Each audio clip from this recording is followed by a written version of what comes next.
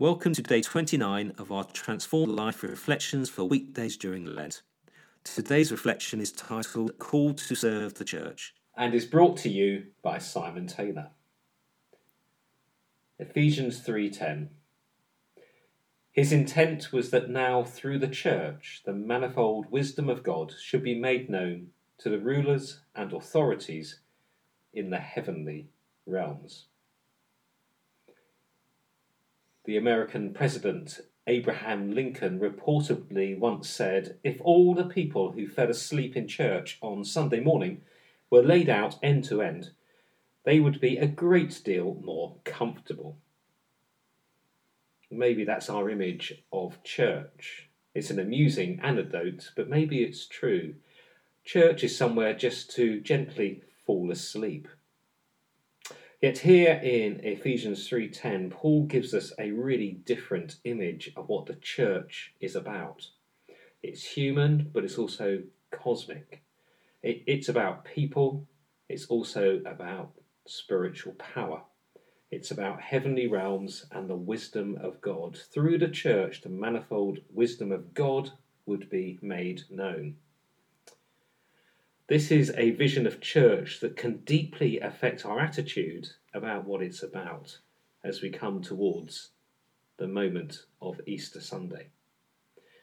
As we consider our investment of time, talents and treasure, to ask ourselves how they are reflected in the work and the ministry of Christ's church.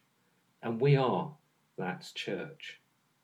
The great Bible teacher and pastor John Stott put it this way: the church is like a beautiful tapestry. Its members come from a wide range of colourful backgrounds. No other human community resembles it. Its diversity and harmony are unique. This is God's new society. It's the wisdom of God.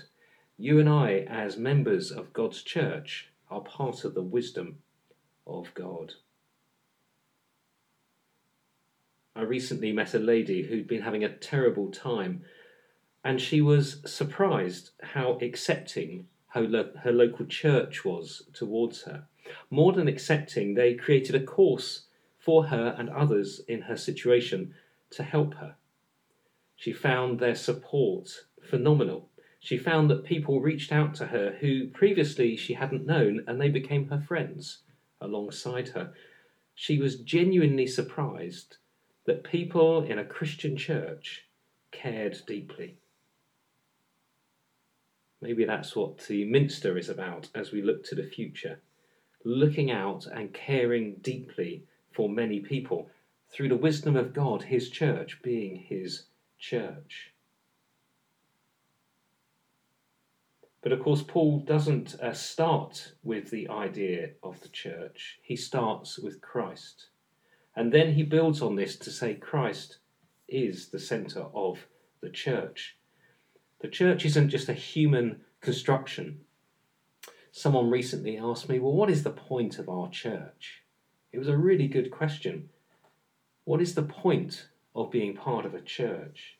If we're merely a social group, then that's great, but there are many social groups. If we're merely here to care for others, well, that's great, but there are many caring groups and organisations out there doing many good things. Surely it is social and care plus worship in the wisdom of God. That is what we're about. And we're here to recover a confidence in a vision for the local church to be doing the work of God. It's about a relationship with Jesus Christ that leads us to salvation and leads us deeper into being that body of Christ, his church.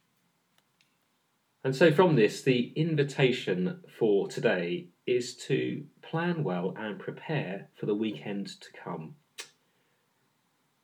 Why not consider where you could be involved in your church over Good Friday, maybe at the morning service or the reflections around midday at Hambledon, or the afternoon walk.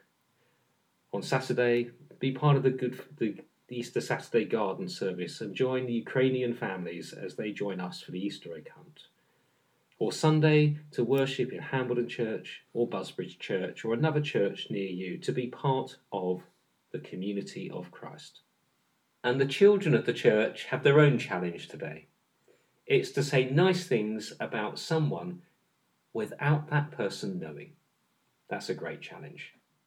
If this podcast has helped you in any way today, then why not come and join one of our church small groups where we're all exploring Ephesians with Dave Smith's Transformed Life Study Guide. We're really grateful to be basing these daily podcasts on Dave's Transformed Life course. So we want to say thanks to Dave and our friends at CWR for their permission to do this. We are not sponsored by them in any way.